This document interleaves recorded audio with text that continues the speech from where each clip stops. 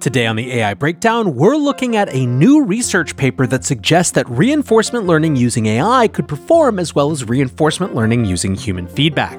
Before that on the brief, the first AI COVID drug heads to phase 1 trials. The AI Breakdown is a daily podcast and video about the most important news and discussions in AI.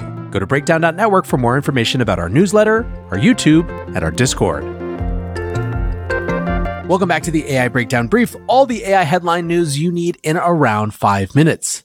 We kick off today with a story that I think reflects something that we're going to hear a lot more about in the future, which is AI-generated pharmaceuticals. Fox News reports that a new AI-generated COVID drug has entered phase 1 clinical trials. So in terms of the drug itself, this is an alternative to Paxlovid. In other words, it is an oral medication that you take after you've gotten COVID, not a vaccine that prevents it in the first place. The company behind the treatment is called Insilico Medicine, which is based both in Hong Kong and in New York City.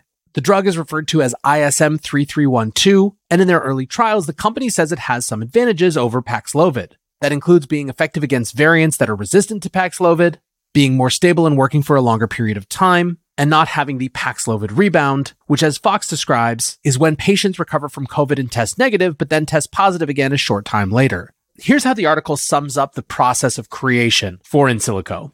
Quote, to create its new drug, Insilico's research team first used its target discovery platform, PandaOmics, to identify the target protein within the coronavirus. Next, it used its in-house generative chemistry platform, Chemistry 42, to generate new molecules that would attack the protein as a means of treating COVID and other coronaviruses. A phase 1 study means that ISM 332 is now being evaluated in healthy volunteers, and the expectation is that the results of the trials will be released at the end of this year. Said the company's CEO, generative AI offers us a powerful tool for accelerating the drug discovery process and allows us to quickly identify new solutions that we hope can provide more potent defenses against mutating COVID strains and prevent another pandemic. Now, this is definitely a theme we're seeing more and more. A couple weeks ago, Vox wrote a piece, AI-discovered drugs will be for sale sooner than you think. Among other things, the piece discusses just how much faster AI models can be than traditional drug discovery processes, which typically can take up to 12 years or more. Next up, we move to a follow-up from last week. In the wake of approvals from the Chinese government, the companies that have received those approvals are mass releasing a huge number of AI models and applications. Baidu is among the companies that have released their LLMs following last week's announcement, and Reuters reports that 360 Security Technology and iFlyTek have just launched their own AIs, including voice recognition technology. In our next story, unions in Las Vegas are gearing up for a battle around AI. NPR's All Things Considered covered how quickly AI is infiltrating Sin City, noting that recent studies have suggested that between 38 and 65% of jobs in Las Vegas could be automated by 2035. Many commentators believe that these shifts are fairly inevitable. John Restrepo, principal at RCG Economics, said, wherever the resort industry can replace their workers and not affect productivity, profits, or the customer experience, wherever they can do that with artificial intelligence, they will. The question is, how do you factor in and how do you adapt your economic development strategy, your community strategy, your resiliency strategy to accommodate a world where certain jobs no longer exist? Now, one of the answers is, of course, to fight back. As NPR writes, unions in Las Vegas are closely watching the changes. The largest union in Nevada, the Culinary Union, represents 60,000 service and hospitality workers in Las Vegas and Reno. Later this year, it hopes to have a new negotiated contract that includes protections against AI replacing jobs. Ted Papageorge, who's the secretary-treasurer of the union, told NPR, quote, we had a huge fight about tech in our previous contract. We're going to have the same fight this time around. Promising bellicose action, he said, we'd like to say we're going to be able to get to an agreement, but if we have to, we're going to have a big fight and do whatever it takes, including a strike on technology. Now, obviously, we've been following the writer's strike and the Screen Actors Guild strike in Hollywood, and part of the arguments of the unions involved in those strikes is that this fight would be coming for other workers as well. The fact that the Culinary Union in Las Vegas is gearing up for just such a battle suggests that that may be an accurate assessment.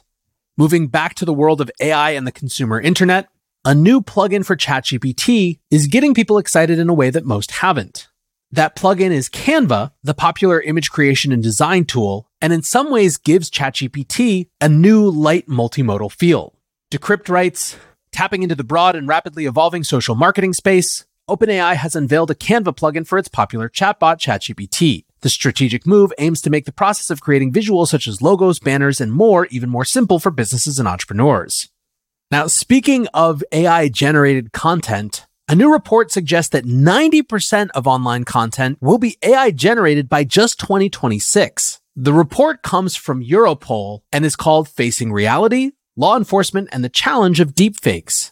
Now, the report is actually pretty interesting even if you're not in law enforcement. And I think even if you see that 90% of online content being synthetically generated by 2026 as perhaps a bit hyperbolic, it shows at least the scale and magnitude of the problem in many people's estimation. At the same time, it doesn't seem totally insane, if only because content that is created by AI is so much cheaper and faster to produce than content that's created by humans. The question is whether this type of shift is completely inevitable, and also what it will do for the value of content that isn't created by AI. Lastly, on that theme of content created by AI, Nunori is a completely AI-created influencer who has 400,000 followers on Instagram and has previously done fashion and lifestyle brand deals, and has now officially signed with Warner Music, which Nunori's team claims makes her the first AI pop singer. Forbes sums up the appeal for a company like Warner. Nunori won't get worn out from touring and promoting her music, and she can be restyled in seconds to keep in step with changing teen trends. And if she makes it to superstar status, she won't start making diva-like demands or demand an enormous pay raise. Given that ABBA's virtual tour is now making $2 million a week, which is a show produced entirely with virtual avatars and not the musicians themselves, it feels like this is the beginning, not the end of a trend. Anyways, friends, that is going to do it for today's AI Breakdown Brief. I'll be back soon with the main AI Breakdown. Before we get into the main AI breakdown, I want to tell you about today's sponsor, Supermanage. If you work in a professional setting, you probably have some version of a one-on-one meeting, either with the people that work for you or the people that you work with. Unfortunately, all too often, those one-on-one meetings become glorified catch-up calls. Don't you wish you could jump right to the stuff that really matters? That's where Supermanage comes in. Supermanage AI magically distills your team's public Slack channels into a real-time brief on any employee, anytime. Catch up on contributions, work in progress, challenges they're facing, sentiment, everything you need to show up ready for a truly meaningful conversation. And it's completely free. Visit supermanage.ai/breakdown today to start making the most of your one-on-ones. And thanks again to Supermanage for sponsoring the AI Breakdown. Welcome back to the AI Breakdown. Today, we are digging into some new research that I think has some fairly interesting implications for the development of foundational models. Now, we're getting a little bit wonky in this one, but I actually think it's fairly significant and touches on not just model design and training processes, but AI ethics as well. Over the weekend, I started to notice people posting about research from Google called RLAIF. Scaling reinforcement learning from human feedback with AI feedback. Now, at core here is a concept called reinforcement learning from human feedback. RLHF is one of the key techniques by which we align large language models with human preferences. Now, Hugging Face did a great blog last December explaining this concept. The entire blog post is worth a read, but here's how they saw ChatGPT explain RLHF. And keep in mind, this was an explain it like I'm 5 example. ChatGPT says, imagine you have a robot named Rufus who wants to learn how to talk like a human. Rufus has a language model that helps him understand words and sentences. First, Rufus will say something using his language model. For example, he might say, I am a robot. Then a human will listen to what Rufus said and give him feedback on whether it sounded like a natural sentence a human would say. The human might say, that's not quite right, Rufus. Humans don't usually say, I am a robot. They might say, I'm a robot or I am a machine.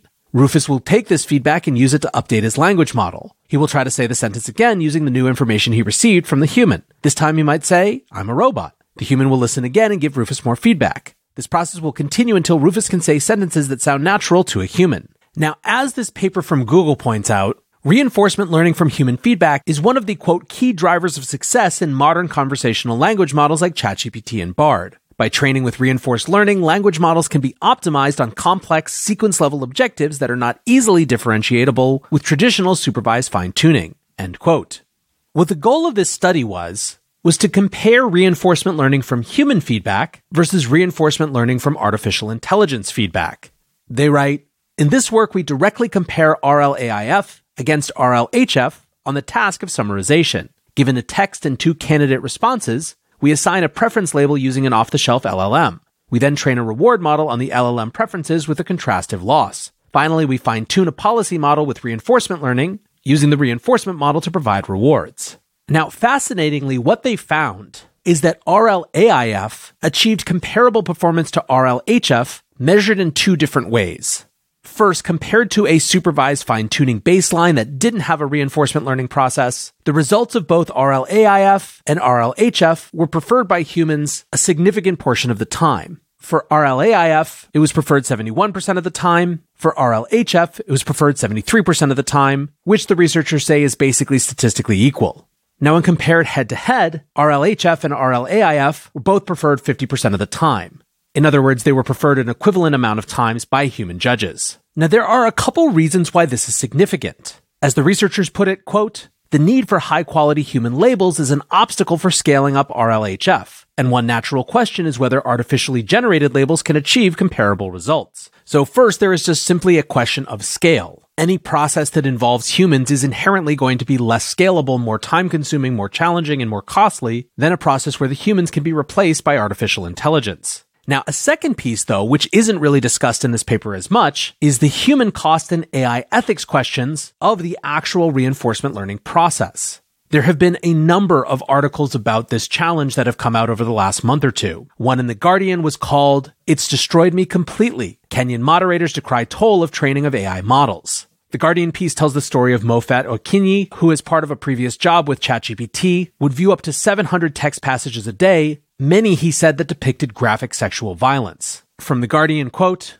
"He recalls he started avoiding people after having read texts about rapists and found himself projecting paranoid narratives onto people around him. Then last year, his wife told him he was a changed man and left." Slate's Alex Kantrowitz wrote a piece about this in May. It was called "The Horrific Content a Kenyan Worker Had to See While Training ChatGPT," and reads, "This type of work has been crucial for bots like ChatGPT and Google's Bard to function and to feel so magical, but the human cost of the effort has been widely overlooked. In a process called reinforcement learning from human feedback, or RLHF, bots become smarter as humans label content, teaching them how to optimize based on feedback. AI leaders, including OpenAI's Sam Altman, have praised the practice's technical effectiveness, yet they rarely talk about the cost some humans pay to align the AI systems with our values." Now, a big question in both of these pieces is what OpenAI and the contracting company Sama that they worked with did or didn't provide these Kenyan workers, which is a really important set of questions to ask. But the broader point is just to acknowledge that reinforcement learning in the context of LLMs is not without cost. Now, other companies have tried other approaches for exactly these concerns, both around scalability as well as around the harm to individuals who are involved in the RLHF process. One of the more notable of these is Anthropic's constitutional approach, which they explain as, quote, "giving language models explicit values determined by a constitution rather than values determined implicitly via large-scale human feedback." Of RLHF, they write, "This process has several shortcomings. First, it may require people to interact with disturbing outputs. Second, it does not scale efficiently. As the number of responses increases or the models produce more complex responses, crowd workers will find it difficult to keep up with or fully understand them. Third, reviewing even a subset of outputs requires substantial time and resources, making this process inaccessible for many researchers." So, given all of this, shouldn't we just switch now to reinforcement learning from artificial intelligence entirely? Well, even the Google researchers who produced this paper caution against running that far that fast. They write, "While this work highlights the potential of RLAIF, we note some limitations on these findings. First, this work only explores the task of summarization, leaving an open question about generalizability to other tasks. Second, we did not estimate whether LLM inference is advantageous versus human labeling in terms of monetary costs. Additionally, there remain many interesting open questions, such as whether RLHF combined with RLAIF can outperform a single approach alone, how well using an LLM to directly assign rewards performs, whether improving AI labeler alignment translates to improved final policies, and whether using an LLM labeler the same size as the policy model can further improve the policy, i.e. whether a model can self-improve. We leave these questions for future work, and we hope that this paper motivates further research in the area of RLAIF." Now, even beyond just having comparable results, the paper also pointed out that, quote, "RLAIF appears less likely to hallucinate than RLHF. The hallucinations in RLHF are often plausible but are inconsistent with the original text," meaning that it's not just potentially scalability in replacing the human cost of the reinforcement learning, but that there actually could be benefits as well in terms of model performance. Still, to the extent that Google's goal was to provoke more interest in further exploring this area, I think it's certainly going to be successful in that. In many ways, it's also part of a larger conversation around what parts of the AI model training process can be done by AI versus need human input. One big topic of conversation throughout the year has been the concern around model collapse, which is something that might theoretically happen as AI trains on more AI-generated content. However, recently, when Llama 2 was released, one of the things that Meta noted was that the model that was trained on synthetic data actually outperformed models that were trained on non-synthetic data, bringing up a lot of questions about how much our assumptions about model collapse actually hold true. Now, if you want to take it from the biggest implications perspective, it's really just how little we know about these models and about how to improve them. And for as advanced as we are, it feels very much like we are at the most infantile stages of figuring these things out. In that context, I find it worthwhile to approach everything with a certain base level of humility and an appreciation that the next research paper that comes out might fundamentally change our understanding about how the entire space works. For now, though, some really interesting stuff to chew on with some really big potential benefits. I will, of course, include a link to the research and the news in the show notes, and I hope you take some time to go check it out. Thanks as always for listening or watching, and until next time, peace.